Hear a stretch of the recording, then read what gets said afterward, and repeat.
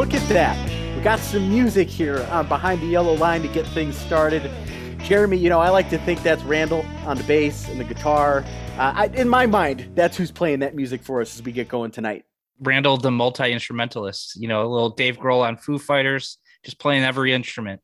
I assume it's all three of us playing like the Cantina band in Star Wars, personally.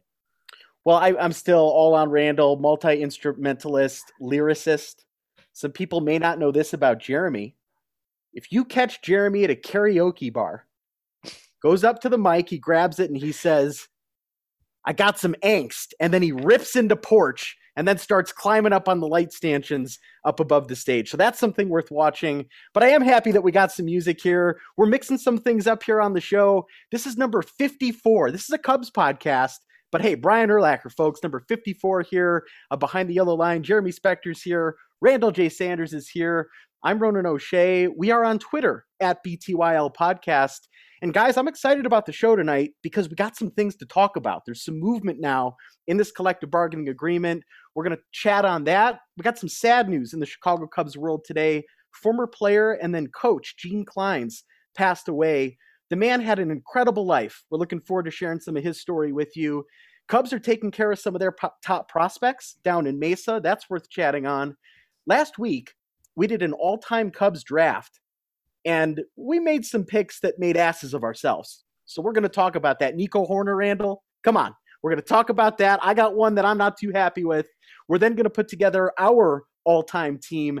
We're going to talk about the Hall of Fame. David Ortiz in, a bunch of should-be Hall of Famers out. We've got things on that. We'll look at 54. And while we're talking 54, Bears have a new GM. Bears have a new coach. And we've got a season ticket holder here and some sad Bears fans to talk about whether this is good or bad for the Bears. But here we are, folks. A couple of inches of snow today in Denver, right in the middle of winter. But we're getting some movement with the collective bargaining agreement.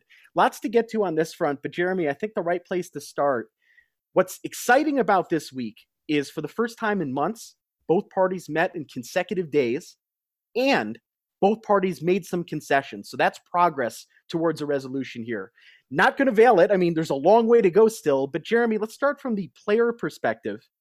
What are some of the concessions the players have made this week or sort of given to the owners in means of getting to an agreement here? Yeah, so the main thing I would think is the players pretty much have accepted 6-year service time. They had put together a proposal and had thought, try to get certain guys to become free agents a little earlier, under 6 years, possibly, maybe do it by age, like 29 and a half certain year. But the owners were very much against that. The players have decided, okay, that's not our top priority, so we'll move that aside. Another being they wanted to cut revenue sharing by $100 million. And they've dropped that down to $30 million. Now the owners still are against revenue sharing, but that's another kind of significant movement that the players have made. So, they're still sticking with, they want arbitration sooner and they want the higher minimums, but they have made a couple, they've dropped some of their demands from the owners that the owners had said they wouldn't even start to negotiate on. And it feels like the players' priority right now, instead of that certain year of getting to free agency, is all these young stars that are in the game, these great players that we're seeing across both leagues, getting them paid more of their worth.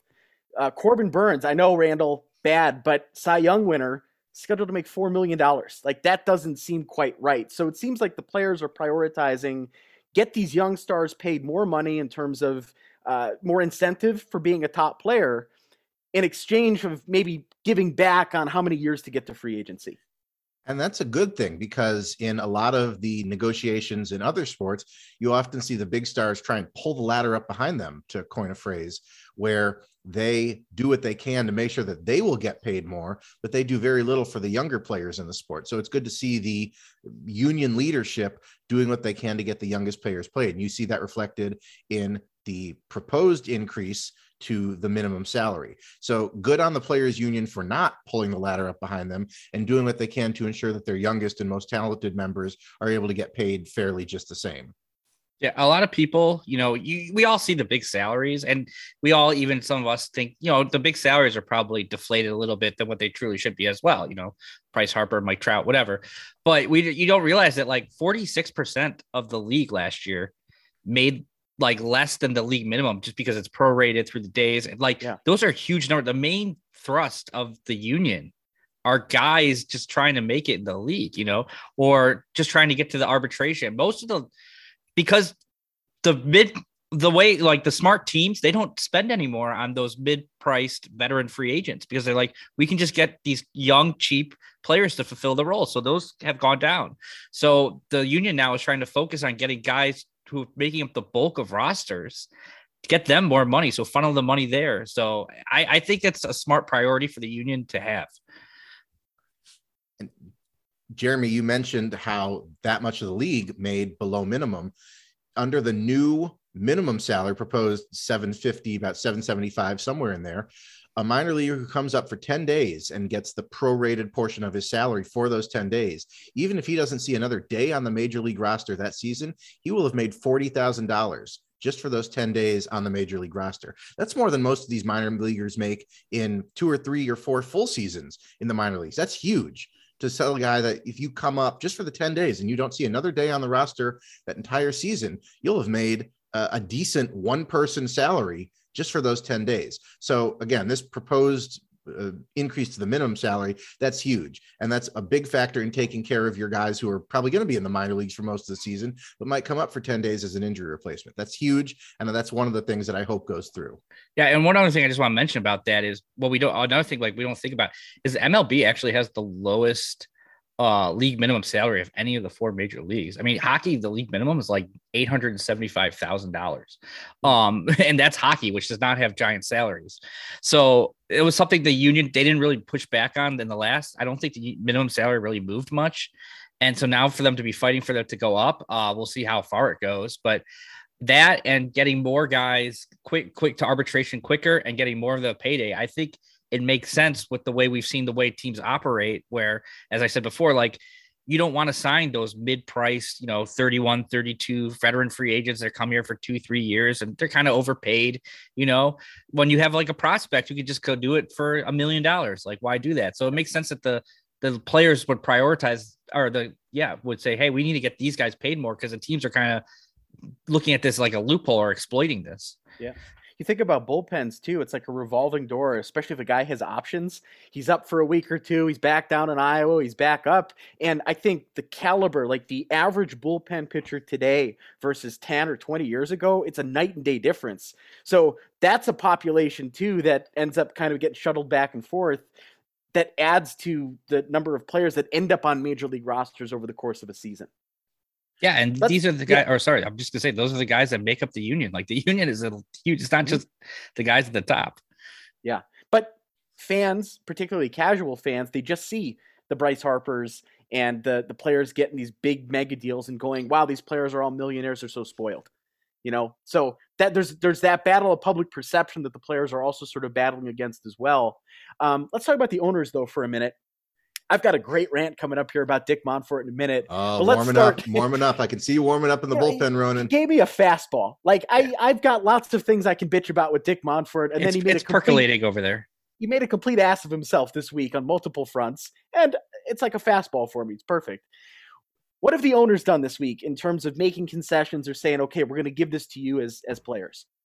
Well, one thing they did is they've accepted. Now they're still really far apart, and we'll see how the process plays out. But they've accepted this idea of a centralized pool for the top 30 pre-arbitration players, where they will be paid some sort of bonus, and it appears it would be paid out of Major League Baseball, kind of like a central fund. So it's not necessarily the owners paying it out of their. I mean, they are Major League Baseball, but not paying it out like each team's pocket or budget. So that's interesting. And they offered 10 million, and the players offered 100 million for what that pool is, and they want it, and we'll see how it's done. But I think that's actually a big, I don't know. I kind of like the idea of the fact that the players can get a bonus. I don't know how they'll divvy it up or what it is, but I kind of like that idea.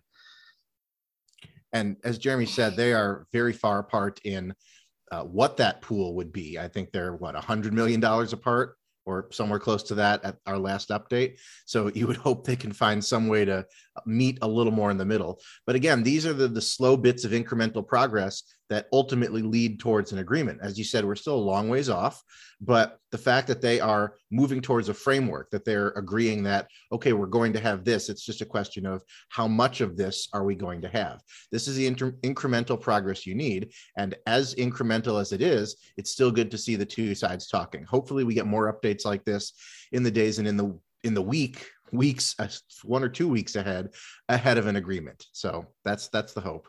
And also to mention, the owners did come up also as well on the minimum salary. They think they were at like 615,000, where the players Randall mentioned was like 775,000. So that's obviously a very far difference. But they have also recognized, like, look, we should pay a little bit more Marley salary. So they've come up. Like, when the issue is like, okay, we agree on the concept, we're far apart on numbers. That seems like, okay, that's a good progress. Randall's guy, Bob Nightingale, 2 days ago, Tuesday this week, also reported that 3 agreements have been made, or things that they've agreed upon. Universal DH, National League, and American League. We knew this was coming. We've talked about it extensively on here. No real surprises there. Number 2, top-level free agents, no longer tied to draft pick compensation. And number 3, this one I don't like, the playoff field should expand. Owners want 14 teams. Players looking more at 12. I really don't want 14. I want 10. I like the way it is right now. Hopefully it ends up being 12, but we see the direction this is going, and we knew that there was going to be expanded playoffs because Major League Baseball's already sold the TV package for that to ESPN. Isn't that amazing? The deal was signed before anybody agreed to anything. Let's just hope it's 12 and not 14. That's very much the tail wagging the dog there. And by the way, if Nightingale is reporting these things, it's fact. I was going to say, if he's reporting these things, we may want to get used to seeing pitchers hit for a little while longer. He's very good as a 180. Believe the opposite of what he says. But yeah, we everybody knew these things were coming. We've been prepping ourselves for the arrival of the universal DH for how many seasons now, especially after seeing it in play in the shortened 2020 season. And again, Ronan, I know you have your opinions on this, and you're always free to give your opinion on this. I do not push pitchers hitting out the door. Some of the greatest moments I've ever seen in a baseball game came from pitchers hitting, but with the time ending, I do not mourn it. I am okay with the universal DH coming.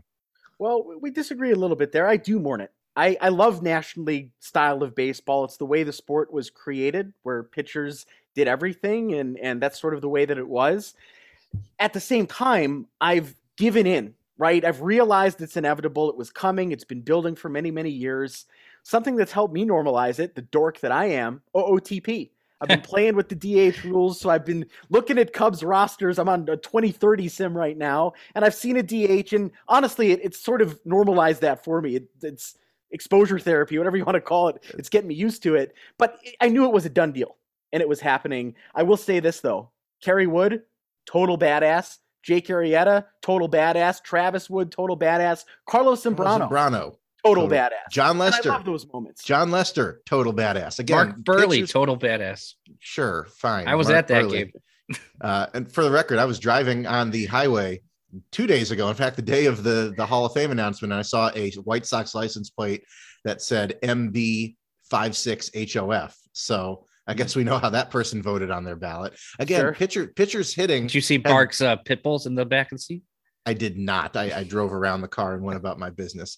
But again, pitchers hitting have given me some of the most exciting moments in my time watching baseball. I have been present. I've been at Wrigley for a John Lester home run. There's nothing like it. One of the unlikeliest player and spot in the lineup to hit the ball out of the park. Again, there's nothing like it. I'm not pushing it out the door, but knowing that it is leaving, I accept it. Yeah. They're also one of the most demoralizing things that can happen to ballpark. Absolutely. That's when the opposing pitcher takes one out, especially like on a blustery Wrigley day into the basket. But yeah, as you guys said, it was coming. In 2021, I was kind of like, oh, I forgot pitchers are hitting now. Yeah. I was so used to what happened in 2020.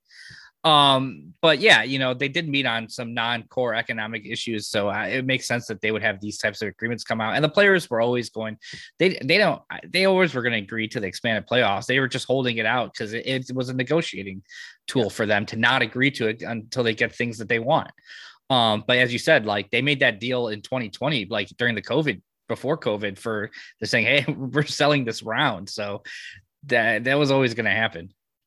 And that worries me. We did talk about this last week. I don't want to double down on it, but the fact that there are extra days coming at the end of the year, the owners said this week, hey, we're willing to lose some games if we need to. They'd much rather have those extra games in October on TV with the big viewership than some cold weather games at the beginning of April. I don't want to hear that. I made my case last week. You can't miss any games, but it's in the owner's best interest to at least bluff on that and say that, yeah, we're willing to miss some games. So I shouldn't, but let's just say I'm going to give him the benefit of the doubt for right now. But while we're talking about owners, Dick Monfort, earlier this week, he's at the meetings, and I'll say this. There was a photograph of him walking into the venue ahead of the meeting, and a lot of people were poking fun at him for what he was wearing, and I thought that was inappropriate. He had purple shoes on.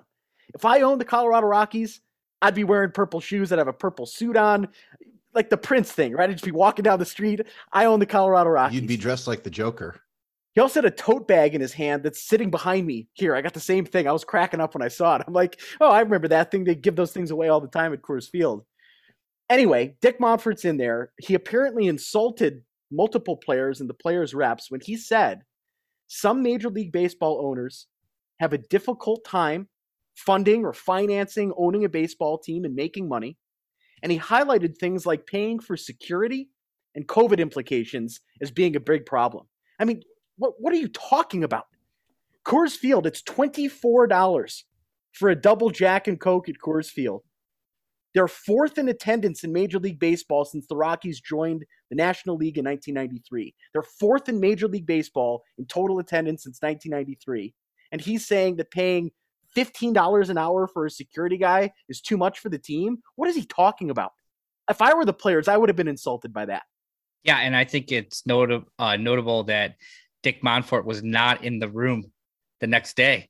Yes. He was in the room Monday. He was not in the room on Tuesday. And so I think that's a pretty notable thing because, when you're in those, like, there are things you just don't say. And now it's tough when you're a billionaire because billionaires, probably have a tendency to just get away with whatever they want. But it's probably like herding cats, Rob Manfred's job, of all these guys that think that they're the smartest person in the room. I mean, a lot of them are very smart, obviously, but, or think they're God's gift. And so, but if you have an issue with all that, then you sell the team and you sell it for the massive profit that you purchased it at a much lower rate. That the team value has gone up tremendously since the Monfort brothers purchased it and Dick forced out his brother or whatever. So he's going to make a ton of money whenever he ends up selling this team. So if he's having problems financing, running the team, then he can always sell it to somebody else.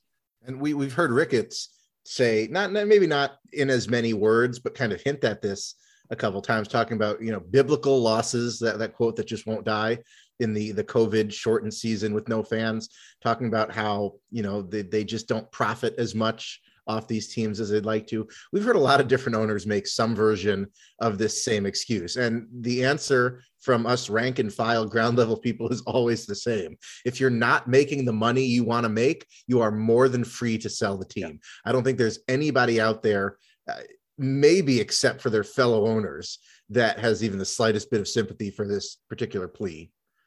I don't know, Randall. There's a lot of people that take the side of the owners. Well, we can't help that, Jeremy. Everyone's got opinions, and some of them are awful. Well, I think there's a lot of people that are like, I don't know, they just do. I mean, I do imagine that COVID was a tremendous loss, especially for teams like the Cubs that make it all on attendance. But yeah, those team values go up so high that they could always just sell a team and make tons of money. And they don't make it all on attendance, but the Cubs than other teams, than Tampa Rays. More so than other teams. That is a huge revenue generator. There's lots of other places the Major League Baseball's making a lot of money, including things people don't think about, like MLB Advanced Media and the billions of dollars that company has generated for Major League Baseball owners. But it's cringy to see an owner talking that way, and it kind of defies all logic too. When they talk, that's the thing you're supposed to think as you're an owner, but you never say out loud. And he went ahead and said it. And for him to be in that room and to do that, I understand why the players were so upset by it. The other thing, too, that's insulting, just living in the shadow of Coors Field, they built McGregor Square here. The city of Denver gave that to the Rockies for $1. in exchange for extending their lease at Coors Field. And what the Rockies have done on that land is they built a hotel, they built condos, they've built office space, there's bars and restaurants, there's piles of money over there. And this guy's talking about security being a problem in funding a Major League Baseball franchise. It's really off-putting. And the real loser in all of this are Colorado Rockies fans. And I go to a lot of games. I certainly pull for the team. I'm a Cubs fan, though. I don't really care when the Rockies lose. It really sucks for baseball fans here in Colorado because their owner does not care about winning baseball games, and that's evident by the way he talks. He says it. It's crazy.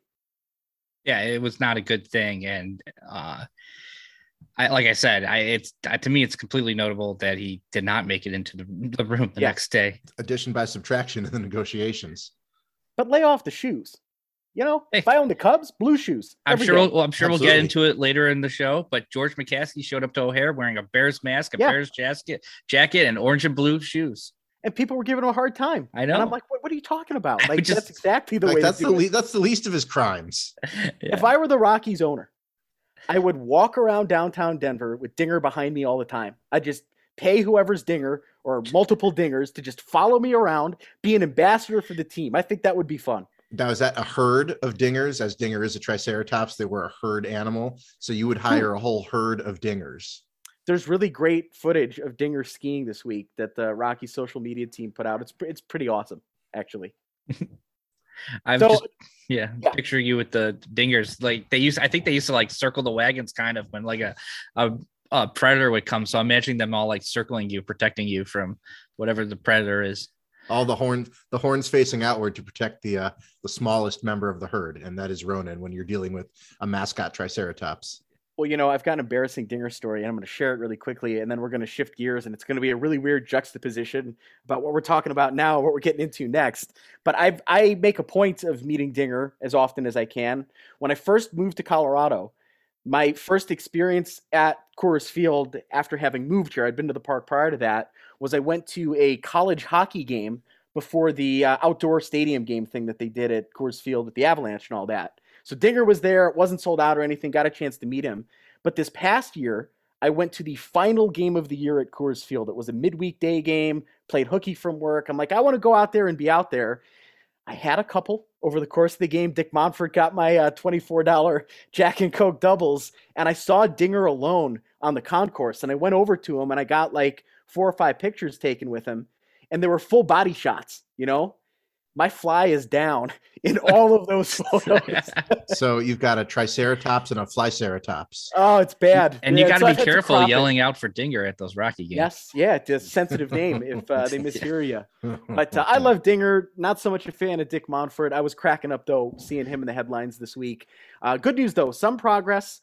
The thing is, if spring training is to start on time, we need a resolution in certainly the next 10 days or so at the most. So not much optimism there. We haven't been optimistic on a start time for spring training, but it's getting close now. We're getting closer and closer here to the start of the season. Championship this weekend for the NFL, a week off, the Super Bowl, and then we're supposed to have baseball. So it could be a tense couple of weeks here, but at least they're talking to each other. Yep. Cool. Let's shift gears from Dinger to something. This is sad, but we want to honor the life of a former Cubs baseball player and a former Cubs coach. We got word earlier today that Gene Clines passed away. An amazing life, though, that he had. Was a Major League Baseball player throughout most of the 1970s, most notable for his time with the Pittsburgh Pirates, a couple of division championships there. Of course, he won the World Series as well. In 1971, the year they won the World Series, September of that year, Pittsburgh had the first all-minority lineup in Major League Baseball history, and Gene Clines is right in the middle of that. So pretty cool stuff there. He played for the Cubs from 1977 to 1979, went on to be the first base coach for the Cubs for a couple of years, and then came back with Dusty in 03-04 and was with the team until 2006. This guy had an amazing life. And what I love about Gene Clines, he played for the Cubs, he coached for the Cubs. That's really neat to get both angles there as a member of this franchise. Yeah, what I remember most about Gene Clines, I think I guess it'd be more like 05-06 as the hitting coach, and with all the lemons. And that's just like what I think about on the bench, Gene Clines and the lemons. Trying to make it work with Jose Macias. Yeah, Jose Macias. Maybe guys like that. Yeah. When a team is when one of your teams is good, you absorb kind of every facet of them. and even the base coaches become ingrained in your memory. And Gene Clines is one of those memory. I know 2004 was a very formative team for a lot of us. And there was Gene Clines always standing there at first base, hand on the shoulder of whoever was standing there. And it's a terrible thing that he passed away. Yeah. I was thinking about this with Gene Clines as well. When he was a player in the early 1970s, so he's with the Pittsburgh Pirates. He's in a clubhouse with Roberto Clemente, Willie Stargell. Yeah. I mean, you're talking about some of the great names, these iconic names in baseball history. He was a coach with the Giants before he came to the Cubs. So there he had Barry Bonds, right in the middle of that manic season that he had in 2001. And we're going to talk about Barry Bonds in a little bit here on the podcast. Then he goes to the Cubs and he's got Sammy. I mean, that's pretty amazing. That guy was around some of the all-time greats, and he got to share a clubhouse with a lot of those guys. I think that's pretty cool. Yeah, good life for Gene Clines. Yeah. And these individuals are the backbone of the sport. We can talk all day about the players, and we should talk all day about the players and the best players at that. But for every great player, there are 10 coaches, 10 individuals who shared a clubhouse with them who could tell you so much about those players. And coaches like that who had maybe a relatively short playing career, but went on to coach in a clubhouse with some of the great players of all time. Those individuals are the backbone of the sport. And every one of them that passes away is a story to be told.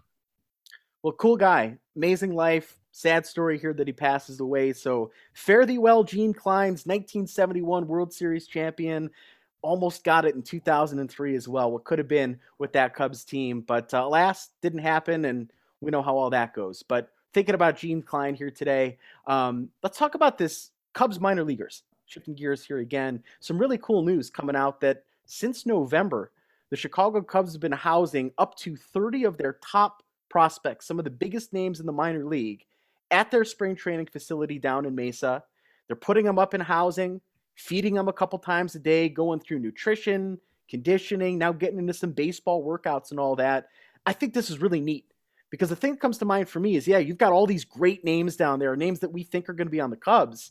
They're bonding right now. They're hanging out. They're building a culture and identity that we're all hoping is going to translate to Wrigley Field in the next couple of years.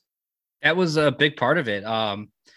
It's actually kind of a very Theo thing, because when Theo talked about when they had that first wave of players, your Schwarbers, your Bryants, your Baez's, he wanted them all to grow up through the minor leagues together, win together, learn how to play together. And that's kind of, that there's like this Theo aspect of that where they're all going to be together. They're, I think Brennan Davis is roommates with Ryan Jensen. And so they're living together. They're experiencing, this is a big deal. This is November to February. This is like 4 months of them all together, training, working out, and it's competitive. From what there are stories of them because the first couple of months was all basically strength training, and so they have all this computerized gear, computerized times. They're talking trash to each other. They're trying to set different records. So it's an interesting thing because they've had instructional league and camps in the past, but this is like a real kind of development program they've set up for like 3 months. And the list of names at this camp is a who's who of players we hope impact this organization for years to come. Reggie Preciado is down there. Brendan Davis is down there. Christian Hernandez, top international free agent signing on the part of the Cubs, is down there. Ed Howard is down there. Jordan Nwogu. Basically, everyone that they've brought into this organization with any kind of pedigree in the past 2-3 seasons is at this camp. And this is great to see. And one thing that specifically they focused on, and Ronan, you touched on this earlier, is that the first 2 months of the camp were some baseball work, some light hitting, some mound work, but it was mostly strength, conditioning, plyometrics, nutrition, yoga. And one of the things that the Cubs identified as a problem that they felt needed to be solved was that they felt that these high schools players or these guys coming out of the Dominican or out of Venezuela, they were being put into competitive situations without necessarily the body, the physicality, the conditioning to handle it. And this is one of the Cubs' ways of trying to solve that, is 2 months of instilling good exercise, good habits into these players. And that's invaluable. We can talk all day about hitting infrastructure and pitching infrastructure in the pitching lab, but if the players can't handle that physically, it's all for naught. So this is an excellent decision on the part of the Cubs. I just think something we've been talking about on this podcast is invest in the farm. And that means feed them we all were celebrating the fact that minor league players moving forward will be housed and they're not going to be living in as much poverty as they try to move forward with their professional career. When I saw all this happening, I think, yeah, this is great. We absolutely should celebrate it. But also, like, why hasn't this been happening? Like, shouldn't this be something that is the norm? Like, I don't want to bemoan the fact that they're doing it. We should celebrate the fact that they're doing it. But it's also got me here going, why hasn't this been a thing for a longer time? This seems like a tremendous idea for establishing an identity within your system. And you hope that this isn't just like a one-off season thing, because the specter of, not Jeremy Spector, the Spectre spelled differently. You hope this is not a one-off season thing because the specter of not a full spring training or a non-traditional spring training looms. You hope this is something that the Cubs are going to do every offseason from here on. You're going to have new prospects coming in. You're going to have new international signings coming in. You want to continually get these guys in here where they can learn good nutrition, where they can learn good exercises. So this is the sort of thing I hope the Cubs continue doing every offseason from here on. There's absolutely no reason not to. There's no reason financially, and there's no reason developmentally to not make this an annual thing. Yeah, well, as I mentioned before, traditionally, like most teams and the Cubs, they would all have their instructional leagues that the Cubs had, monkeyed around with a little bit over when those times would be in the off season. And they would have, smaller development camps and some other type of player driven seminars and stuff. But this is like an intense thing. This is like, this is like an entire off season for the most part. So, it's, and from what I've read, they described it as a pilot project. So that makes me think this is almost like a test run. We'll see how this goes. And then maybe in the future, we'll expand it. We'll do some things a little differently. And it said that this is probably like a high six-figure expense for the Cubs, to put in. So that is a nice chunk of money to invest in all of this. And it's interesting, I like the idea of getting all the guys together and working out together. They paid for trips home for a lot of these guys for Thanksgiving, for That's Christmas, because they were there during those times. The international players, I think, have showed up a little bit later. They haven't been there the whole time. They've kind of probably popped in during January. I think they're actually most players are starting like baseball specific work as of now in January. But yeah, it's a cool idea. And one other thing I would note, and I don't know what it means, but the Cubs hired a guy named Adam Beard 2 years ago to be their strength and conditioning guy from the Cleveland Browns. And I thought that was an interesting hire for their system. And because I didn't really, he was a football guy and a rugby guy before that. And so it was like an interesting hire to come in for the baseball system when they were trying to redo it. And he's gone now. He left recently, like this offseason. So I'm curious if this was something like he was preparing for, or if they've decided to go in a different direction. Because one thing I've read is they've instituted more like driveline kind of aspects. They're kind of focused on more of what they do driveline. So I just thought that was interesting that he left at the same time this was happening.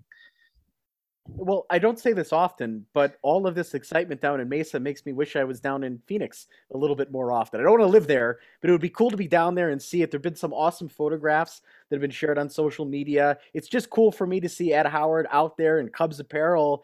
You can kind of see, okay, a couple of years, maybe that guy is at Wrigley Field at shortstop. Just go the Theo and Jed route, Ronan. Just get down there for a couple months out of every year, rent what I'm sure is a real nice condo somewhere, probably with a pool out back. And you can, let's say winter there, but I know you're a winter guy. So you can spring, you can spend spring in Phoenix, just not summer. That's the time. I mean, I always get sort of envious of folks down there, really 2 times of the year, the spring training time where you got all the teams, and then the Arizona Fall League time where it's like, oh, that'd be a lot of fun to go out and see those games. But it's cool seeing it. I'm just wondering if these minor league guys are getting the Illini beat Michigan State, Jeremy's cocky swagger, because the major leaguers are locked out. They're the kings of the hill right now. Without Kofi and Curbelo, I should add. Yeah, right. I just wonder if they're like, hey, this is kind of cool. Like they're getting the major league treatment here while the major leaguers can't show up to work. They're the top dogs in the Mesa complex. You got to find the whatever furnished apartment complex they're living in, so you can find one of those condos. Get the Cubs to pay for that for you. But yeah, that they got the run in the mill of all of Sloan Park. I would guess they get to play probably in the the main ballpark, all the backfields as well. Anytime they need to use the equipment, they don't have to wait for, an Anthony Rizzo or a Javier Baez be behind them. So it's probably fun for them to just go out there and be the focus. Yeah, there's probably not a whole lot of no, you can't use the weight machine right now because Bryant needs to get his reps in. So yeah, it's probably real nice for them, as you said, to have the full run of the facility, all the backfields and everything. We'll see what comes of it too, though. But awesome photos. Hop on Twitter, you can see that and see some of the faces of who we hope is going to be that next generation of great Cubs players. Let's talk about a past generation of great Cubs players. Last week here on the podcast, Jeremy's idea, by the way, lots of fun. We went with it. We did a draft where we ended up selecting the best Major League Baseball roster we could of all-time Cubs. So once a guy was taken, you couldn't take him. What we ended up with were 3 different rosters here. And let's just have ourselves go through and name our rosters. So Jeremy, start with you here. Who's your manager? Go through the lineup. Who did you end up picking? Again, knowing that other guys were off the board because Randall and I had ended up selecting other players. Yeah, and I believe I had the number 1 pick as well. So it's good to start with me here. My manager I took was Lou Piniella, not with the number 1 pick on manager. But just straight down the line, starting at catcher, I had Gabby Hartnett. First base, I had Anthony Rizzo. Second base, Ryan Sandberg. Shortstop, and my number 1 pick overall, I believe, Ernie Banks. Third baseman, Chris Bryant. Left fielder, Alfonso Soriano, an interesting pick. Center fielder, Hack Wilson. Right fielder, the Hawk, my guy, Andre Dawson. Starting pitcher, Greg Maddux, Mad Dog. And my relief pitcher was Bruce Sutter, with the play-by-play announcer, the dulcet tones, as Randall would say, of Jack Brickhouse. That's some good stuff there. That's your team. Any regrets? We did it live. We did it in the moment. We had to pick the guys when we did. When you look at your roster now, do you feel like you had an omission that you maybe missed out on? Yeah, my regret, I would say, and I thought about a lot, like, I don't think Alfonso Soriano necessarily fits. I just knew I had an opening in left fielder, and he was kind of the first left fielder that popped in my head, and I don't know, he had a good couple of years. I probably would have gone a different route in the outfielder, just thinking about it a little bit more. And I think I even mentioned a few guys like, an Andy Pafko, you could probably move over there, or some other, Hank Sauer, great player, sure. Other players that we didn't even mention that could probably fit. And I just it was a guy who just kind of popped in my head towards the end. Andre Dawson, not the best right fielder either, but he's my guy, so I'm sticking with it. Good stuff, though. We'll get a chance to kind of reflect on all this again here. But Randall, let's hear your team top to bottom. My team, managed by Joe Madden. Wilson Contreras is your catcher. Derek Lee, your first baseman. Nico Horner, the pick for which I got the most you know what, is the second baseman. Javier Baez is at short. Aramis Ramirez is at third. An outfield of Kyle Schwarber, Dexter Fowler, and Jason Hayward, left, center, and right. Fergie Jenkins is the starting pitcher, and Craig Kimbrell is your relief pitcher, with games called by none other than Pat Hughes. I've gotten a lot of shit for the Nico Horner pick, and I admit I would have done that differently. That's fair. I completely blanked on the fact that Zobrist was still available on the board when I made that second base pick. Like Jeremy, I picked a name that came to mind and maybe did not necessarily fit on an all-time Cubs, but I said, hey, good defensive second baseman to fit in with the rest of the roster. So I definitely would have picked a different second baseman if I were to go back and redo my draft. That's a fair criticism. I got to ask you about right field. I love Jay Hay. Great speech. Yeah, I have a few questions. All-time great right fielder. I don't know about that, Randall. Well, okay. Sosa was off the board. You took Sosa with your first pick. That would have been my pick. But again, you sniped him away from me. I don't know if it counts as a snipe, but you did take him. And again, in the moment, if we did this draft with a list of like all-time Cubs, maybe separated out by position, it probably would have gone different. I could probably find no shortage of better right fielders to go out there and play right field instead of Jason Hayward. But of course, we're in the moment. We don't want any pauses in our draft here. I came up with the last remaining notable right fielder that I could think of. And that's how you end up with Jason Hayward playing right field for you. So again, another pick I probably would have done a little bit differently. And Ronan, you, of course, have never made any mistakes in your draft, ever. In your draft or anything else. Do us the honor of running down your roster. Well, we got to start at manager. And I went with Popeye because who doesn't love Don Zimmer? Here's the roster I ended up with. Jody Davis at catcher, Cubs playoff member. Mark Grace at first base, my guy in the 90s. Maybe not the best broadcaster in the world, but a great player, great hitter, and a good glove. Ben Zobrist at second base. Joe Tinker at short. What would that look like? Tinker to Zobrist to Grace. Ron Santo, the Hall of Famer at third. Billy Williams, the Hall of Famer in left. Here's where I messed up. And I got to eat crow here because I took the most controversial player, arguably, in Cubs history, and I put him out of position in center field. So this is my bad. I put Cap Anson in center field. And what's weird, and I haven't gotten to the bottom of, I feel like I've made this mistake in the past. Like, I've grown up thinking that Cap Anson was a center fielder. He was a first baseman. So that's on me. Maybe I could justify that a first baseman that long ago could play center field now. That definitely couldn't have happened. But I went with Cap Anson, and I got to own that. In fairness, Cubs' all-time WAR leader of offensive players is Cap Anson. So at least my questionable picks were playing jackass. At least my questionable picks were playing in position. Well, Nico Hoerner's played like 40 games in the majors, so pump the brakes there. Okay. The funny thing about the Cap Anson thing was when you drafted him, I was like, oh, Ronan's got his first baseman in my head, and that's what I was thinking. And then we were filling them all out on a sheet, and when it came back, I wasn't really thinking about the fact that you had already drafted Cap Anson. Yeah. You had first base open, and you took Mark Grace, and I was like, oh, that's a good pick. Not remembering that you had already taken Cap Anson, but like. And I didn't realize it till I saw it on the Twitter account. I'm like, wait a minute, Cap Anson's not a center fielder. Yeah. So I dropped the ball there, and I made the whole case about the decisions that he made held back the sport of baseball, and they were heinous. And of course, I wasn't justifying that. I was talking about the baseball player, and he was a great baseball player in his time. Unfortunately, he wasn't a center fielder. So that didn't work out too hot for me. If I were to take a different center fielder, I think the direction I would have gone and named Jeremy that you just said, Andy Pafko. I think that's where I messed up, and I should have gone that way. I looked at the Cubs' all-time WAR leader in center field, a guy by the name of Jimmy Ryan. He was born in 1863. So that's not a guy that I was thinking about when I was putting together this roster. But Andy Pafko, if I could do it over again, that's the guy I would have put in center field. Here's a position without a doubt, my number one pick. I'll do number one every time in the Hall of Fame of my heart. Sammy Sosa, number 21 in right field. Mordecai Three Finger Brown, the pitcher. I tied that to Coy Hill. That was fun last week. And then the closer, the shooter, Rod Beck. 1998 Rod Beck. He'll strike you out while drinking a beer and smoking a cigarette. That's the guy that I want at the end of the ball game.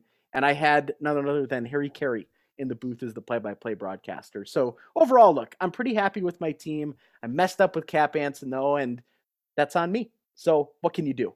Besides the mess up, is that your main regret, or you think you got a pretty solid team over there?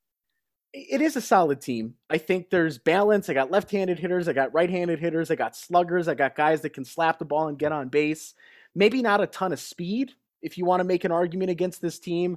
Also, we did talk about this last week, clubhouse chemistry. Yeah, I don't know about that. Sammy Sosa and Billy Williams next to Cap Anson, that could be tense. So, I wasn't thinking about that. But if one person could keep that clubhouse together, it's Don Zimmer.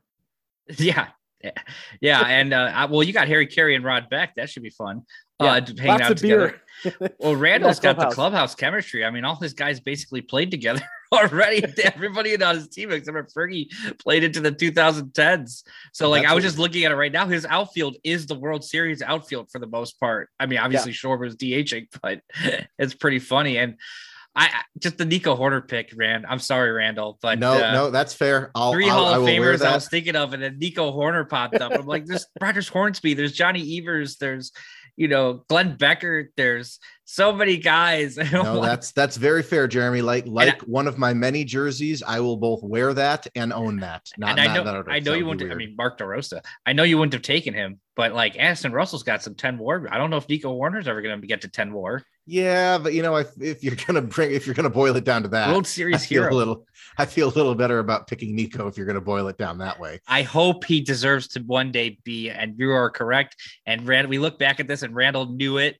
And Nico Hoerner is an all-time great Cub, and I hope that happens. Randall called it in early 2022. Do we want to take our three lineups potentially and try and distill out an all-time lineup from our three? I'll go one step further.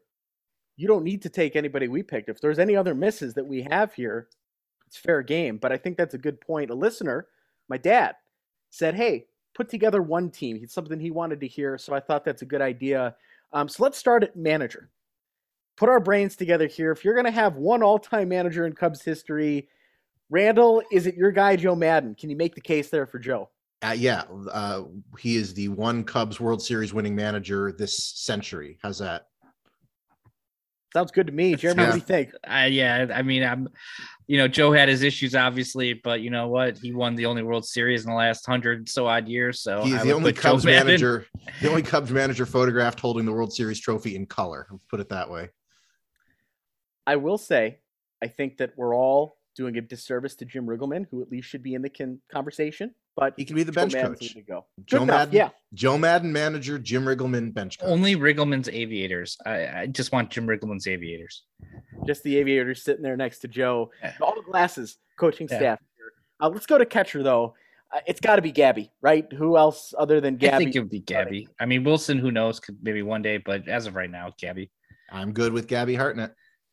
All right, let's move over to first base. If you are putting together a Cubs all-time team, is it Cap Anson, or who do we make the case for at first base here? It's you could make the case for Cap Anson. To me, it's between Rizzo and Grace. I think Grace had the longer tenure as a Cub and was maybe the better pure hitter, but I think Rizzo's highs were a lot higher than Gracie's highs. Rizzo, of course, being the heart and soul of a World Series winning team, something Mark Grace can't say that he did. So it's between Rizzo and Grace for me. I would entertain either one. I think if you want to go into like the 1800s and stuff like that, I think Cap Anson would be the guy. So I would be comfortable putting Cap Anson there. If not, I think it would be Mark Grace for me. But I think it would be one of those two. I'd be comfortable with Cap Anson there, because he does have basically the most WAR in Cubs history. Yeah. I mean, that's where I'm at too. I mean, he's number one, despite all the issues there. You make a good case for Anthony Rizzo. Mark Grace, 12 more WAR as a Cub in his time. Now, look, he didn't have the World Series. He didn't have the pieces around him. He didn't have Theo. Let's say that about Mark Grace. I love Mark Grace, though. We're all products of 1990s Cubs baseball. And if you watch the Cubs in 1990, WGN, Harry Carey, Day Baseball, Mark Grace is right there in the middle of all of it. And despite the issues that he's had beyond his career, I love Mark Grace, and he will always be a Cubs hero in my mind. Yeah. But it's Cap. Sorry. Cap Anson is our first baseman. Second base, I can't imagine there's a whole lot of debate here. We don't need to deliberate over this. Ryan Nico Sandberg, Horner, of course. It's clearly Nico. There he is. Going to punch him in right now. Ryan Sandberg, of course, is our all-time second baseman on the Cubs draft team. Not a whole lot of debate here. I'll jump us to shortstop, and I'm going to lead with this one. I think I have to go Ernie here. I just think that importance to the franchise, his career as a player, everything he accomplished as an individual, I think you have to go Ernie Banks. I think you could make a case for Javi. And I think Ernie Banks, if he were still with us today, he might tell you that it should be Javi. What are you talking about? Yeah, I don't know. It's Mr. Cub, Randall. I'm aware he's Mr. Cub, but you don't think that Ernie Banks would have loved watching Javier Baez? I'm sure he would have. That's not what you said, though. That's not you said we're talking about who is the starting shortstop for the Cubs all-time team. And I said it's not Javier Baez. No. I didn't say it was Javi. I said you could make a case. I didn't say it would be the correct case. I think Ernie Banks is more clearly a shortstop spot than Ryan Sandberg. And that's why I've just penciled him in. You could do like a Rogers Hornsby thing at second base. No problem at all. Ernie Banks as a shortstop was a phenomenal baseball player. Ernie Banks is your all-time Cubs shortstop. We move to third base now. What do we think about the Cub at the hot corner? We know the answer there too. Yeah. Do we? I don't know. Okay. I'm going Santo. I'm going Santo. Randall, I thought Randall was going to say Patrick Wisdom, but it's obviously Ron Santo. Oh, okay. I thought one of you guys were going to say Bryant, so I wasn't sure. No. Santo is our third baseman. All right, we're all agreed. We've got the all-retired number middle left side of the infield here. That's fine with me. Between Sandberg, Banks, and Santo. Randall was about to make an argument for Javi Baez, so I didn't know where we were going on that. Like I said, Patrick Wisdom after that absolutely magical 2021 season broke the Cubs rookie record for home. How could you not make him your all-time third baseman? Left field, I feel like it's pretty obvious again. Yeah, and you've got a Hall of Famer against two pretty good players. Billy Williams pretty easily beats out Alfonso Soriano and Kyle Schwarber. No disrespect to either of the latter two, but again, Hall of Famer versus two decent players. Center field. And Hank Sauer. Pour one out for Hank Sauer. Like I said, that would definitely be a name I probably overlooked. Yeah, a center field. I feel like there could be a little bit of debate here. One of our center fielders was only a Cub for 2 seasons. One of them wasn't a center fielder at all. So that leaves us Dexter Fowler versus Hack Wilson versus Cap Anson, to whatever extent you want to consider him a center fielder. I think Jeremy had this one right. I think so too. I think Hack Wilson is your center fielder from this draft. Right field, again, it seems like there's no debate. And a lot of these no debaters are coming from Jeremy's team and Ronan's team. So I'm not getting a whole lot of points here. And that's okay, because there are some of these that I don't deserve a whole lot of points for. But I feel like we're all in agreement. Sammy Sosa is our right fielder. Yes. Oh, yes.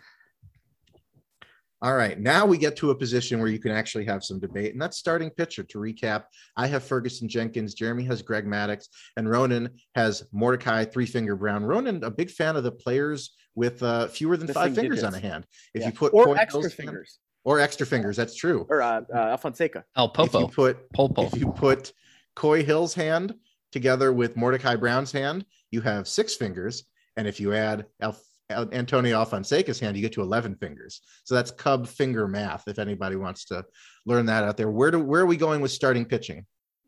Randall, I think you had this right with Fergie Jenkins, and a big part of it, he had about 100 more games in a Cubs uniform than Greg Maddux, so the extension of his career sort of extended it. But I mean, Fergie, you can't go wrong with Fergie. And Randall, I thought you had the nail right on the money there with regards to him as the starting pitcher. What about you, Jeremy?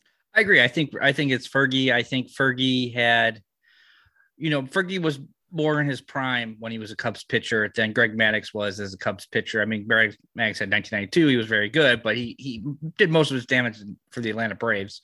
And I think Fergie is more of a Cub than Greg Maddux than Greg Maddux. So although it's interesting to note that both guys pretty much started their career as Cubs, left, and then came back at the end of their careers.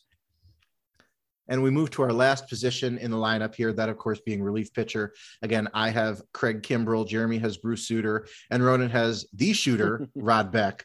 Where do we go with this one? Ronan, you've got the first comment here. Yeah, I think we all got it wrong. Now, I love all of the picks that we had, and I love Rod Beck, but if we were going to name the Cubs' top relief pitcher all time, I would go with Lee Smith, the Cubs' all-time saves leader. He happens to also be Cubs all-time saves leader. I think that's the correct answer, as much as I love all the other names that we've thrown out there. I have no problem with that. Jeremy, what do you think? I see. When I was drafting, I thought of Lee Smith, and I chose Bruce Sutter over Lee Smith because I thought Bruce Sutter was a better pitcher than Lee Smith. Lee Smith got a lot of saves, but I just thought Bruce Sutter pitched more innings. He pitched more. He won the Cy Young. But I don't have a problem with it if you want to go. I mean, Bruce Sutter didn't pitch as long as a Cub as Lee Smith did. Lee Smith pitched more as a Cub than Bruce Sutter did. But so I don't have a problem with it. I do think Bruce Sutter was a better pitcher, though, than Lee Smith. All right. So our first pick that does not come from one of our 3 lineups. That is all of the positions in the lineup. So to recap, our all-time manager, Joe Madden, catcher, Gabby Hartnett, first baseman, playing in position now, Cap Anson, Ryan Sandberg at second base, Ernie Banks, Mr. Cub is your shortstop, Ron Santo playing the hot corner at third base, with an outfield of Billy Williams, Hack Wilson, Sammy Sosa, left, center, and right. Ferguson Jenkins is on the mound to start the game, and he will be relieved by Lee Smith. So that's a pretty good all-time lineup. I don't think we have any regrets from this one. We're not going to have to revisit this 2 weeks in a row and see if, Ronan says maybe. Well, you got to make the case for Flash Gordon in the bullpen. I love the 2001 Cubs. Jeff Fassero. We can't make the case for Rick Aguilera, I'm afraid. Great career in Minnesota, all that, but didn't go so well in Chicago. Pedro Strop should be in the conversation. He's not number 1, but I think that's a name that should be in the conversation. Randy Myers is a name that I think should be in the conversation for all-time great Cubs relief pitchers. There have been a lot of Cubs bad teams in our lifetime, but sure, there have been memorable players and great players who've had individual iconic seasons in that time. And I think Randy Myers fits into that mold. And of course, Kyle Farnsworth. Yeah, of course. How could you forget Kyle Farnsworth? Imagine a bullpen of Kyle Farnsworth and Pedro Strop. There'd be a lot of character in that bullpen. You should put Turk Wendell in there. Even more character. Randall, we haven't announced the broadcaster, though. For my money, it's Pat Hughes, and you guys can debate whether Pat should be in there. That's still my number 1 pick. The voice of my Cubs fandom, Pat Hughes, is the play-by-play voice. That's good. You can't go wrong with Pat Hughes. I want to give Jeremy a little bit of credit here, though. Jack Brickhouse, longtime voice of the Cubs, just longtime voice of Chicago. He broadcast everything in the city of Chicago in his tenure. So I think you go find a few of those in my book. Pat Hughes, Jack Brickhouse. I picked Harry. Harry's part of my childhood, but I think you can make the case that Jack Brickhouse and Pat Hughes, just with longevity and the direction that this is all going, maybe they're a better pick for the play-by-play voice for the Cubs. So the solution there is to have them split the broadcast. They're both in the booth the entire time, and they do 2 innings each. Makes sense to me. I'm surprised, Randall, you didn't say Corey Provis. I thought that was going to be your guy there. Well, Ronan, I do like to keep the people guessing. And as big of a Corey Provis fan as I am, he doesn't quite make the cut for all-time Cub broadcaster. Maybe someday. I thought Randall was going to say Tom Brenneman. Oh, man. Yeah, boy, I'm going to take my headset off and maybe not put it on again. A great Cubs broadcaster. Or Josh Lewin. In all your years watching Chicago Cubs baseball, Randall, you first, who has been your least favorite Cubs broadcaster? Ooh, that is very easy. That's Zach Zaidman.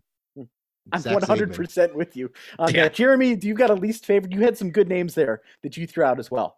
Well, just think about Zach Zaidman, not the great. I mean, usually when the 5th inning comes on and on the radio, Ron Coomer, I love the dude, but as a play-by-play guy, not good. Brutal. And did Judd Surratt ever call some games? So we've had some, and then they used to do that on the TV too, back with Harry. So like, it was always like, who's going, you know what I'm going to do? I heard his name. I just because of what he did, I heard his call last week on the Robbie Gould field goal, and I loved hearing his misery. So I'm going to say Wayne Larrivee is my least favorite Cubs broadcaster, just for going to Green Bay. Yeah, and there is your dagger, courtesy of Robbie Gould. Also, awful toupee. I was bitching about that with Carl Ravitch. Wayne, come on, man. Never a good look when broadcasters go with the fake hair. Let's talk about the Hall of Fame. We got some word this week. Just one player selected to the Major League Baseball Hall of Fame by the Baseball Writers Association of America. His first year on the ballot. David Ortiz, the only guy who gets in. Now, I don't want to, sort of poo-poo on Ortiz. I think all 3 of us said that this is a guy who should be in the Hall of Fame. I want to start with this, though. On their 10th and final year on the ballot, Barry Bonds, Roger Clemens, Sammy Sosa, Curt Schilling, not in the Hall of Fame. Is there anything more useless, other than maybe Rob Manfred and these owners, right now in the baseball ecosystem than the Baseball Writers Association of America? No, it's a joke. It's a joke that well, first of all, the Baseball Writers Association of America, I would say they did vote to release public ballots, and the Hall of Fame turned it down because it's up to the Hall of Fame. So that's kind of a joke to begin with. But like, you have writers that are just like sending in ballots with nobody. You have Dan Shaughnessy in Boston sending in a ballot that's just Jeff Kent. Like, what are you doing? That's just like making an ass. Nobody thinks only Jeff Kent is a Hall of Fame baseball player on the ballot. I mean, come on. It's just a ridiculous thing. I don't think he believes that. It's pure narcissism. If I do this, people are going to talk about me. Fuck that guy. Yeah, that's horseshit. It's horseshit. It's just a joke. It's like, and I don't know how you necessarily fix it. I will say that, like, I've tightened up, like, who gets to be in the BBWA, and a lot of the new guys that have been coming in, like, it's been like 90% of them have voted for Bonds, have voted for Clemens over the last few years. So had they been on the ballot longer, they probably would have ticked up. And you would point out that is like 66% Bonds got votes last on Clemens. So it is the majority of the writers think he should get in. But, it's a joke, and we'll see what happens. They're going to be eligible for the Today's Committee in December. So who knows what that'll do, because that's all just like, Jerry Reinsdorf and Tony La Russa making backroom deals to get Harold Baines in the Hall of Fame. So maybe they have some clout with some guys. Who knows? But it's a joke that they weren't able to get in their 10 years. You can't give these writers the platform to grandstand that the Hall of Fame ballot affords them and make it the sole gateway, not the sole gateway, but the primary gateway into what is supposed to be your most hallowed hall, I beg your pardon, your most hallowed hall of the history of the sport. You can't have it both ways. You can't give writers the opportunity to grandstand, Ron, as you said, make it entirely about themselves and allow them to gatekeep the Hall of Fame like that. You either need to you need to fix one or the other, or you need to separate the process. It's a lot like, it's not nearly as important, but it's a lot like fan all-star voting. And one of the reasons I'm glad that no longer determines home field advantage in the World Series, because you can't have people voting for someone who does not belong in the name of getting a couple giggles in, when that could potentially affect who wins a title. You know, small effect. So you need to find some way to separate the voting from admission, or you need to fix one or the other, because this system is not tenable. You are keeping very legitimate players out of what's supposed to be the place where players are enshrined for your sport. You have to fix one or the other. You got to get the baseball writers out of it. As far as I'm concerned, it's an antiquated thing from an era when newspapers had more relevance here in the United States. And that time has come and that time has gone. And it's crazy to me that these writers can hold personal grudges against baseball players and then have the ability to keep them out of the Hall of Fame. And there's a lot of benefits to Major League players getting in the Hall of Fame, including the fact for those players, it's very lucrative to be a member of the Hall of Fame, and they're screwing those players unfairly. I don't like it at all. I don't like it at all. And to me, this is a museum of baseball history. You do not have the all-time home run leader in the Museum of Baseball History. Roger Clemens won more than 350 Major League Baseball games. I'm going to say this right now. There is never going to be a Major League Baseball pitcher again that's going to win 350 Major League Baseball games. Roger Clemens won 354. Curt Schilling, he's an asshole. His politics, I don't care about that. He was an awesome baseball player. Sammy Sosa hit more than 600 home runs. He's the only player in Major League history to have 360 home run seasons. This is insane that those players are not in the Hall of Fame, and that a writer in Boston has the power to keep those people out of the Hall of Fame. Now, there's a chance they can still get in. There are other committees that can put them in the Hall, but the baseball writers have lost the privilege to do this, in my opinion, and I'd like to see them removed from the process. And let me say this to that point. Baseball is steeped in tradition. I know this is a tradition, but look, we're talking about pitchers don't bat anymore.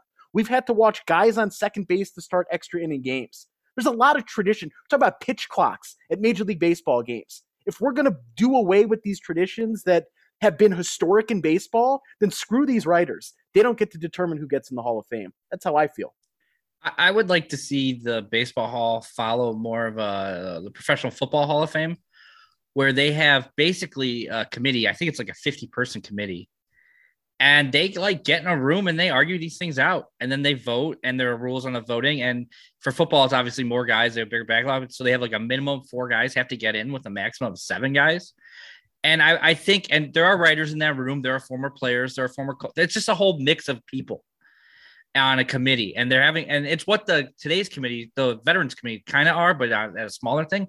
I think that's a better way of doing it than, first of all, I don't think sending a blank ballot should be allowed. That's just making an ass of yourself. Like, if you don't think somebody is deserving to get into the Hall of Fame, don't vote, because all you're doing is just harming the process by sending it. It's a 0 is a huge deal. It knocks everybody down a huge percentage, and they have to make up votes to overtake that. So it's massive. It's massive sabotage to the process, and it's the sort of thing that shouldn't be allowed. Yeah, well, let's give credit though where credit is due. We all think David Ortiz should be a Hall of Famer. I'm happy for him. He's going to be the youngest member of the Major League Baseball Hall of Fame. I'm saying living member at 46 years old. So good for him. He had a great career. But all these writers said, hey, if you're tied or even connected in the slightest bit to steroids, you can't get in. David Ortiz gets in on his first ballot. That entire excuse is bullshit. And all of these guys, including Sammy Sosa, Barry Bonds, Mark McGwire, they all deserve to be in that hall. Ortiz is as tied to steroids as Sammy is. Yes. The sole tie for both of them is being named in the Mitchell Report, which I think it's come under scrutiny. In the years neither were named in the Mitchell Report. The sole tie is the 2003 testing program that they put in. That New York Times. 2003. So what happened was in 2003, they at Major League Baseball put in basically a test to see who was taking drugs, any type of drugs, and if it hit a certain number, then they would institute mandated drug testing. And the results of that were supposed to be destroyed. It was supposed to be, and they never even said what they were testing for. They could have been testing for like anything. And New York Times got like a copy of the list allegedly and published and said Sosa and Ortiz and all these other guys were on that list of guys that they, but other than that, and Rob Manfred himself said, you can't count that list because first it doesn't say what they tested positive for. Could have been anything. Could have been things that weren't illegal. Second of all, it was supposed to be destroyed and it was just for a pilot thing. Just a test. So it was nonsense that's what people are holding over them. My mistake, not named in the Mitchell report, named in this leaked list of drug testing got into the hands of the New York Times. But again, point remains, they have the same one tenuous connection to PEDs, and apparently it's disqualifying for Sammy, but not for David Ortiz. Ronan, like you said, none of us are disqualifying David Ortiz. Yeah. Great player, great career, totally. But there's no uniformity in what's keeping a guy out versus what's allowing him to get in. None whatsoever. Jeremy made the point a couple of weeks when we were talking about our Hall of Fame picks that he puts that added weight on postseason performance. David Ortiz had a lot of big moments in October with Boston. I'm 100% behind him being in the Hall of Fame. It's just appalling that he's in there and Barry Bonds isn't. Barry Bonds may be the greatest baseball player of all time. I'm not joking with that either. He was a dominant force. He could slug. He had a high batting average. He was just an all-around great player, could steal bases. If you were to make a baseball player in a machine, other than Randall, you'd make Barry Bonds. Like, that's the guy that you create if you're building a hitter. For him not to be in the Hall, it's absurd. It's completely. What did you set your machine to that it would have made me? Because that's clearly some kind of factory defect. I don't know that I would trust any machine that makes me as a baseball player personally. Yeah, I'd love to see a hit. Oh, yeah, I agree with both of you guys. David, for me, David Ortiz was on the list, but he was down the list. Like, I'm happy for David Ortiz. Yeah, I'm happy somebody got in the Hall. I think it would have been nonsense if 0 people get in the Hall. So I'm glad that somebody is a Hall of Famer. I'm glad there's somebody to celebrate. David Ortiz, he was a DH. He kind of, I have my own issues with him, but he has the same as Randall mentioned, the same PED stains that a lot of other guys got tagged with. It took Jeff Bagwell forever to get in the Hall. It took Mike Piazza and Ivan Rodriguez. It took them years to finally overcome it. And they had like nothing. It was just, they played with these guys that have said things. So like David Ortiz got tagged with, and so for them, people to just ignore that while they're not ignoring it for Barry Bonds, they're not ignoring it for Alex Rodriguez tested positive, or he didn't test positive, but he got suspended later in his career. He only got 34% of the vote, which is kind of crazy to think about. On his first year on the ballot, A-Rod, a great player. So it's just, to me, it's a joke that they're able to waive certain things for David Ortiz to get in, but they're not for Barry Bonds. Well, you mentioned Barry Bonds had like 200 walks in like 1990. Like, he was an amazing baseball player. Well, and I'll say this too. There are many great writers in the Baseball Writers Association of America. There are hardworking journalists in there with integrity. They're honest about their ballots. But as a collective, the organization has completely embarrassed itself. And this is another example of it. And what do we get to look forward to next year? Some new names on the ballot. Randall's guy, Bronson Arroyo, Jason Worth, R.A. Dickey. This John is what Lackey. we're looking at next year. But John Lackey. Yeah, John Lackey on the ballot next year. It seems like a huge miss. But these guys will get an opportunity. Other committees will take a look at them. And I do think we're going to see a Hall of Fame with all of those players. Roger Clemens came out with a statement this week saying 10 years ago, he and his family said, screw it, I don't even care. And all the more power to him. I don't love Roger Clemens, right? Like, he always seemed like an ass to me, but man, what a great dominant baseball pitcher, one of the most feared pitchers, certainly in our lifetime. And at no point in his career, and I grew up watching a lot of it, did I ever doubt that guy was a Hall of Famer. He's clearly a Hall of Fame pitcher, and Curt Schilling too, right? And I know he's pissed a lot of people off and whatever. He was a Hall of Fame pitcher. We all saw it. It's wrong that he was prohibited from getting in at this point. I agree with you on both those guys. I mean, as we said, Curt Schilling is the guy that people wanted Jack Morris to be. They pretended he was like this amazing postseason pitcher. Curt Schilling is maybe the greatest postseason, at least one of the greatest postseason pitchers of all time. amazing pitcher. I mean, he's an asshole. I wouldn't want to hear his induction speech or whatever he says. But, if he would just focus on being, he was a fantastic pitcher, and I think he deserves to be in there. And same with Clemens. So it's just, I hope, because I know it would mean a lot. I would assume if Roger Clemens does end up getting in with the Veterans Committee and stuff. And I hope that these committees are serious and do the right thing and put some of these guys into the Hall of Fame. Yeah, absolutely. And here's the thing. I've never been to the Baseball Hall of Fame. It's on my bucket list. I absolutely want to get there and see it. There's two things in sort of that region in New York, and New York's a big state. So when I say that region, it's probably 2 hours or so between these places. I want to get to Big Pink and I want to get to the Cooperstown. Those are two things that I absolutely have to get to. That's on my bucket list. And I hope we got a little road trip, BTYL road trip. You guys give me my moment with Big Pink. The band's old hang out there with Bob Dylan and everything near Woodstock. And then we'll go over to Cooperstown and we'll lament the fact that Sammy Sosa's plaque isn't hanging up on the wall there. We will picket outside the Hall of Fame. Well, we're getting near the end of the show here. Two things left that I want to talk about. This is our 54th podcast, so we want to highlight some Cubs names. And when you think of 54, the Bears come to mind for me, and there's some big Bears news here this week as well. But let's start with the Cubs numbers in 54. Randall, you're our numbers guy. You're part of, what's that Twitter account that you're working with? At Numbers MLB. At Numbers MLB. I always get it wrong. I didn't want to get it wrong here. Who are some 54s in Cubs history that our listeners can remember? Well, as our episode count continues to climb, we're getting fewer and fewer guys each week because, not a whole lot of guys in any organization with notable numbers in the 50s and the 60s. But some of the names that jump out to me for number 54, of course, Aroldis Chapman had an eventful tenure as a member of the Cubs. Justin Hancock, who I barely remember at all, but he was a Cub in 2018. Coach Chris Young is wearing it right now. And one name that does jump out to me a little bit is Darnell McDonald, who had a marginal major league career, but he has in his post-playing career made a name for himself as a very well-respected mental skills coach. And I believe that's a position he still holds in the Cubs organization. He was a number 54 in his brief time as a Cub.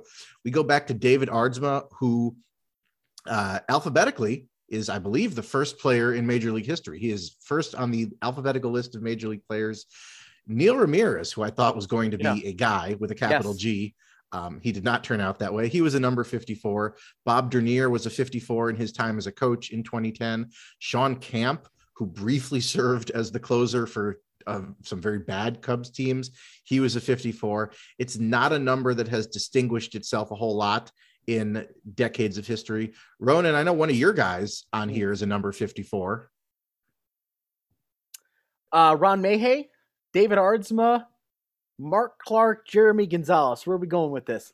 I was thinking Ron Mayhay, but when I say your guy, there's like 5 or 6 different guys. You'd be in the same state as somebody. Hey, there goes your guy. Well, the other one too is David Patton. Think about the 2009 Chicago Cubs. This was a team that was vying for a playoff spot. They made the playoffs in 07, made the playoffs in 08. They had David Patton on that roster for months. Absolutely crazy that guy had that much time on a major league roster. Rule 5 pick.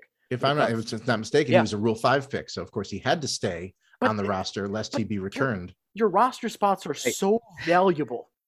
And the Cubs wasted it during a year that they were trying to make the playoffs, and they were in the hunt till about September or so. They were in first place as late as August, and that roster, one of those 25 spots, was given over to a Rule 5 pick who never amounted to anything. I want to say too. Yo, go ahead. I was gonna say they also traded Mark DeRosa, so they weren't, valuing their roster spots that well. No. Here's a guy. Pour one out for Jeremy Gonzalez. Remember the 1997 Chicago Cubs wearing number 54. We love Jeremy Gonzalez. Unfortunate, a very sad story with his life.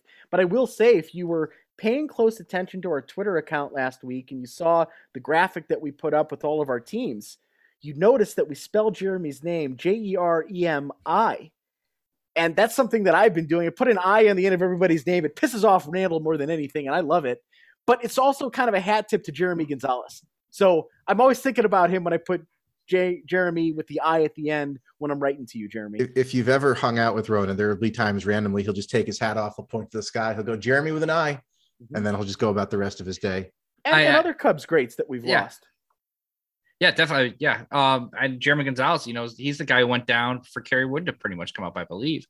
So I love Jeremy Gonzalez. I shared a name with him, 10 years old, being like, oh, look, this cool guy in the Cubs, Jeremy Gonzalez. And then we mentioned Mark Clark, another guy that I remember, on the 98 Cubs, Goose Gossage in his time with the Cubs, a Hall of Famer wearing number 54, as well as another Hall of Famer in Stan Hack as a coach in 1965, a guy who also probably deserved more love on the behind the yellow line all-time Cubs draft, a great third baseman for the Cubs, Stan Hack. So we probably should have given him more love. Well, you say 54 in this city. I say this city from Denver. Of course, talk about Chicago. Brian Urlacher and his new hair is something that comes to mind for me. Another guy, an incredible player, Hall of Famer. Maybe you don't love him as much when he opens his mouth, but I don't mind. Whatever. I like people having their opinions, even if I disagree with them. It's just personality is a good thing in my book. Anyway, sort of a polarizing figure. But let's talk about the Bears on that front. They have a new general manager. They've got a new head coach. And in our private chat here before we came on the air, Randall, you said you're high on the new GM. You're not sold on the coach. What are you getting at with that? Well, new GM, he seems fine. Football, I am not nearly as entangled with as I am baseball. You make a hire in baseball. If I don't know who the guy is, I know where to go to find out who the guy is. Football, I'm not nearly that knowledgeable about. So I'm kind of reliant upon people who do know better. People who do know better say Ryan Poles is a solid hire. He comes from a successful organization in Kansas City. No need to say what they've accomplished in the last few years. People who have worked with him say he's an excellent evaluator of talent, especially on the offensive line and the defensive line. And what do you need more than that in your GM is who can identify the guy who's going to be with you in the trenches. So I'm okay with the GM hire. I think he comes well regarded, and I think it's a solid hire. It wasn't necessarily my pick, but again, my pick is not necessarily the best pick because I half the time don't know who a guy is. Head coach, I'm not super sold on. They hired Eberflus. Is that how we pronounce the name? Eberflus. I beg your pardon. Eberflus. I'm going to pronounce it Everflush at least once, but Eberflus, the former defensive coordinator from the Indianapolis Colts. And I'm not super sold on the hire. He just seems like a safe pick. He doesn't seem like a home run pick. I would have been down with the offensive coordinator from Buffalo because I want an offensive mind in here to try and make Justin Fields the great quarterback that we know he is. Now, with that being said, if Eberflus goes out there and makes a home run hire for offensive coordinator who put together a staff who can play to Justin Fields' strength, I feel better about the hire. So offensive staff is going to make or break this head coach hire for me. If he Eberflubs that, I'm not sold on it. Jeremy, you are our season ticket holder on the group. So where are you sitting with the new GM and head coach? So, I think, well, first of all, I think they just didn't want to change the nameplates in the, or in House Hall. You went from Ryan and Matt to Ryan and Matt. So just very simple. The monogram towels don't have to be replaced. Exactly. George doesn't have to learn new names. He can just continue to say Ryan and Matt. Ryan Poles as the GM hire, like Randall, like it's tough to know too much, which is my thing is like, we don't really know a whole lot. In terms of all these guys, their backgrounds, we know, their CVs pretty much. But hey, he's a guy who signed with the Bears as undrafted free agent. Yeah, I'm willing to give these out of college. I'm willing to give these guys, a chance. If it seemed like the Bears targeted him a little bit, they went out. George McCaskey hired him. He wasn't my top guy, but all these other guys, they all pretty much have the same background. It's like started scouting, you become the director of you become like an advanced pro scout, director of pro scouting, director of player personnel, you're an assistant GM. Like everybody had the same background for the most part of everybody who was up for this job, except for the one guy who played basketball at Princeton. So you have 95% of them. So like, if that's the guy the Bears thought was the best for the job, I'm okay with it. I like the fact that he worked under 3 different general managers who had 3 very different styles in Kansas City. It's not like Ryan Pace working for one guy the whole time. It's a similar hire. I feel like it's a little kind of a similar hire of Pace and Nagy, where like we're bringing in a young guy, we want him to learn. And then they had John Fox for Pace at first, but then Nagy, it's like another young, Eberflus isn't young, but another guy who's never been a head coach before. As for Eberflus, like he had connections to Poles throughout his career. So I imagine that he was a guy that Poles had on his list when he was being interviewed by the Bears. Like this idea that they would never talk about this in the interviews. Like the Bears, when they're interviewing coaches, I imagine they're asking their prospective GMs, like, who are guys we should be looking at? Who are guys you would be interested in? And then they're interviewing. And then it said that Poles ran those interviews himself, the later 3, and made the decision. And he has connections all over the place to Poles. He worked for Chris Ballard, the GM in Indianapolis. Well, he came from Kansas City, and before that, he came from the Bears. So he has connection to Poles. So I just feel like, I give a lot of leeway. So I'm waiting to see. All these guys, we don't know too much. Like, I don't know a whole lot about Matt Eberflus, so I can't really say great hire, not a great hire. I'm just, let it play out, and we'll see if he's incompetent or not. I think it's hard to tell with these head coaches until they're in those game situations and you see, okay, you're in the pressure, you're in the stadium, the teams are on the field. What's your clock management? How are you reacting to what the other team is giving you? And when the team makes adjustments at halftime, are you stunted by that or are you responding to it? So you got to go into this. Look, it's better than Nagy and Pace. It can't be worse. That was horrible, what we've been watching the last couple of years. Jeremy shakes his head here. I know he's like, they made the playoffs a couple times. Hey, John Fox and Pace was worse than Nagy and Pace. Look, 0 playoff wins under Ryan Pace. It cannot get worse than that. It cannot get worse. You have to win playoff games in the city. So I'm excited. The Bears' organizational issues run far deeper than GM and head coach. They still have major problems in their front office and ownership. But what else can I do here but be optimistic about this new group coming in? The Bears have a very talented young quarterback. That's what you need to be successful in the NFL right now with all the offense. Maybe these guys can figure it out. It's better than what we had. Yeah, that's my thought. Like, George McCaskey is turning over the keys to Ryan Poles. Like, and Ted Phillips is no longer involved at all. Supposedly, Poles is reported to George McCaskey. So I don't know if Ryan Poles is the right guy, but he's going to get every chance to show whether he's the right guy or not, because that's it. And, who knows? Like, it all comes down to the players, really. Like, Brian Daboll is the hot name in Buffalo, but that's because he has Josh Allen, right? Like, before that, he was offensive coordinator, 3 different spots, and he got fired multiple times. Like, who knows? Every guy has different CVs, and some of those guys end up being very successful, but we don't know who's going to be the top guy. So to me, out of all the guys, there was no clear cut guy to hire for me. So I'm perfectly fine with this hire. And one thing that Eberflus has going for him, he's not Dan Quinn, who we have plenty of sample size in his time as head coach, and he's not Leslie Frazier. And I did not Jim think Caldwell. He's also not Jim Caldwell. I did not think Leslie Frazier was going to be the pick solely because he was an 85 Bear, but this organization doesn't have a whole lot of benefit of the doubt right now. And you can never be sure they're not going to do the worst thing until they definitively have not done the worst thing. So that's something Eberflus has going for him. He's not the worst pick. So already we're making progress. I would like to say one thing is there's going to be a name out there that's already been getting some play that I'm sure our relevant Northwestern fans Mark Trestman. love. Mike Kafka, the former Northwestern quarterback, who's apparently a rising star with the Kansas City Chiefs, to come in and be the offensive coordinator. He's the passing game coordinator and quarterbacks coach at Kansas City. And, we've tried the Kansas City Chiefs a little bit with Matt Nagy, the offense. So I don't know if that's necessarily the route I want to go, but I think it'll be interesting to see if they try that again. The name I would like is Mike McDaniel from San Francisco, the offense coordinator. He doesn't call plays in San Francisco, so maybe he would want a chance to call plays and develop his own quarterback. Not Mark Trestman. Not Mark. Hey, I mean, you said it couldn't be worse. And Mark Trestman, Phil Emery, man. I'd still rather have a guy who at least won a division. I just want some playoff wins. I want some good football in the city. You're the interseason ticket holder. So but I'd rather get to the playoffs than go 4-12 or whatever. Sure. Certainly.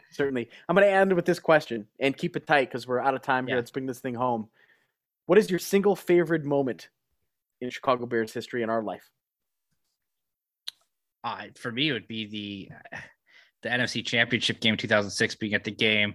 I think just the raising of the George Halas Trophy at Soldier Field was amazing. That's special. Devin Hester returning the opening kickoff of the Super Bowl. That was the apex. It's been all downhill from there with a couple of peaks, a couple of rises. It's been all downhill from there. I prefer to think that Super Bowl ended right after that play. I don't remember anything else. Well, I'm still stuck in 2001, so I'll go with the walk-off overtime wins in 2001 with that memorable team. Right after that Cubs magical season, the Bears put together a magical one of their own, and they fell apart in the playoffs. But, man, that regular season was a blast. If we're going 2001, you have to also put up when Keith Traylor shook the entire world on that intercepted green pass and ran about 70 yards for that.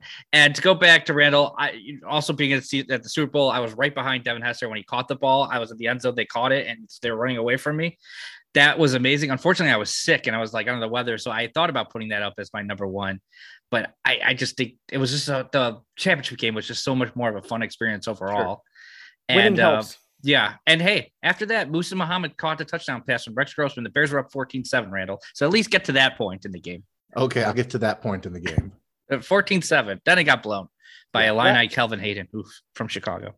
Well, that's all we got this week. Next week, I'm telling you right now, 60 minutes, or the way we go, 90 minutes of Coy Hill and Augie Ojeda for number 55. We're looking forward to it. Hopefully we'll have some movement here on the CBA. For Jeremy and Randall, this is Ronan. We are on Twitter at BTYL Podcast. We'll see you next week. We're talking Coy Hill all hour.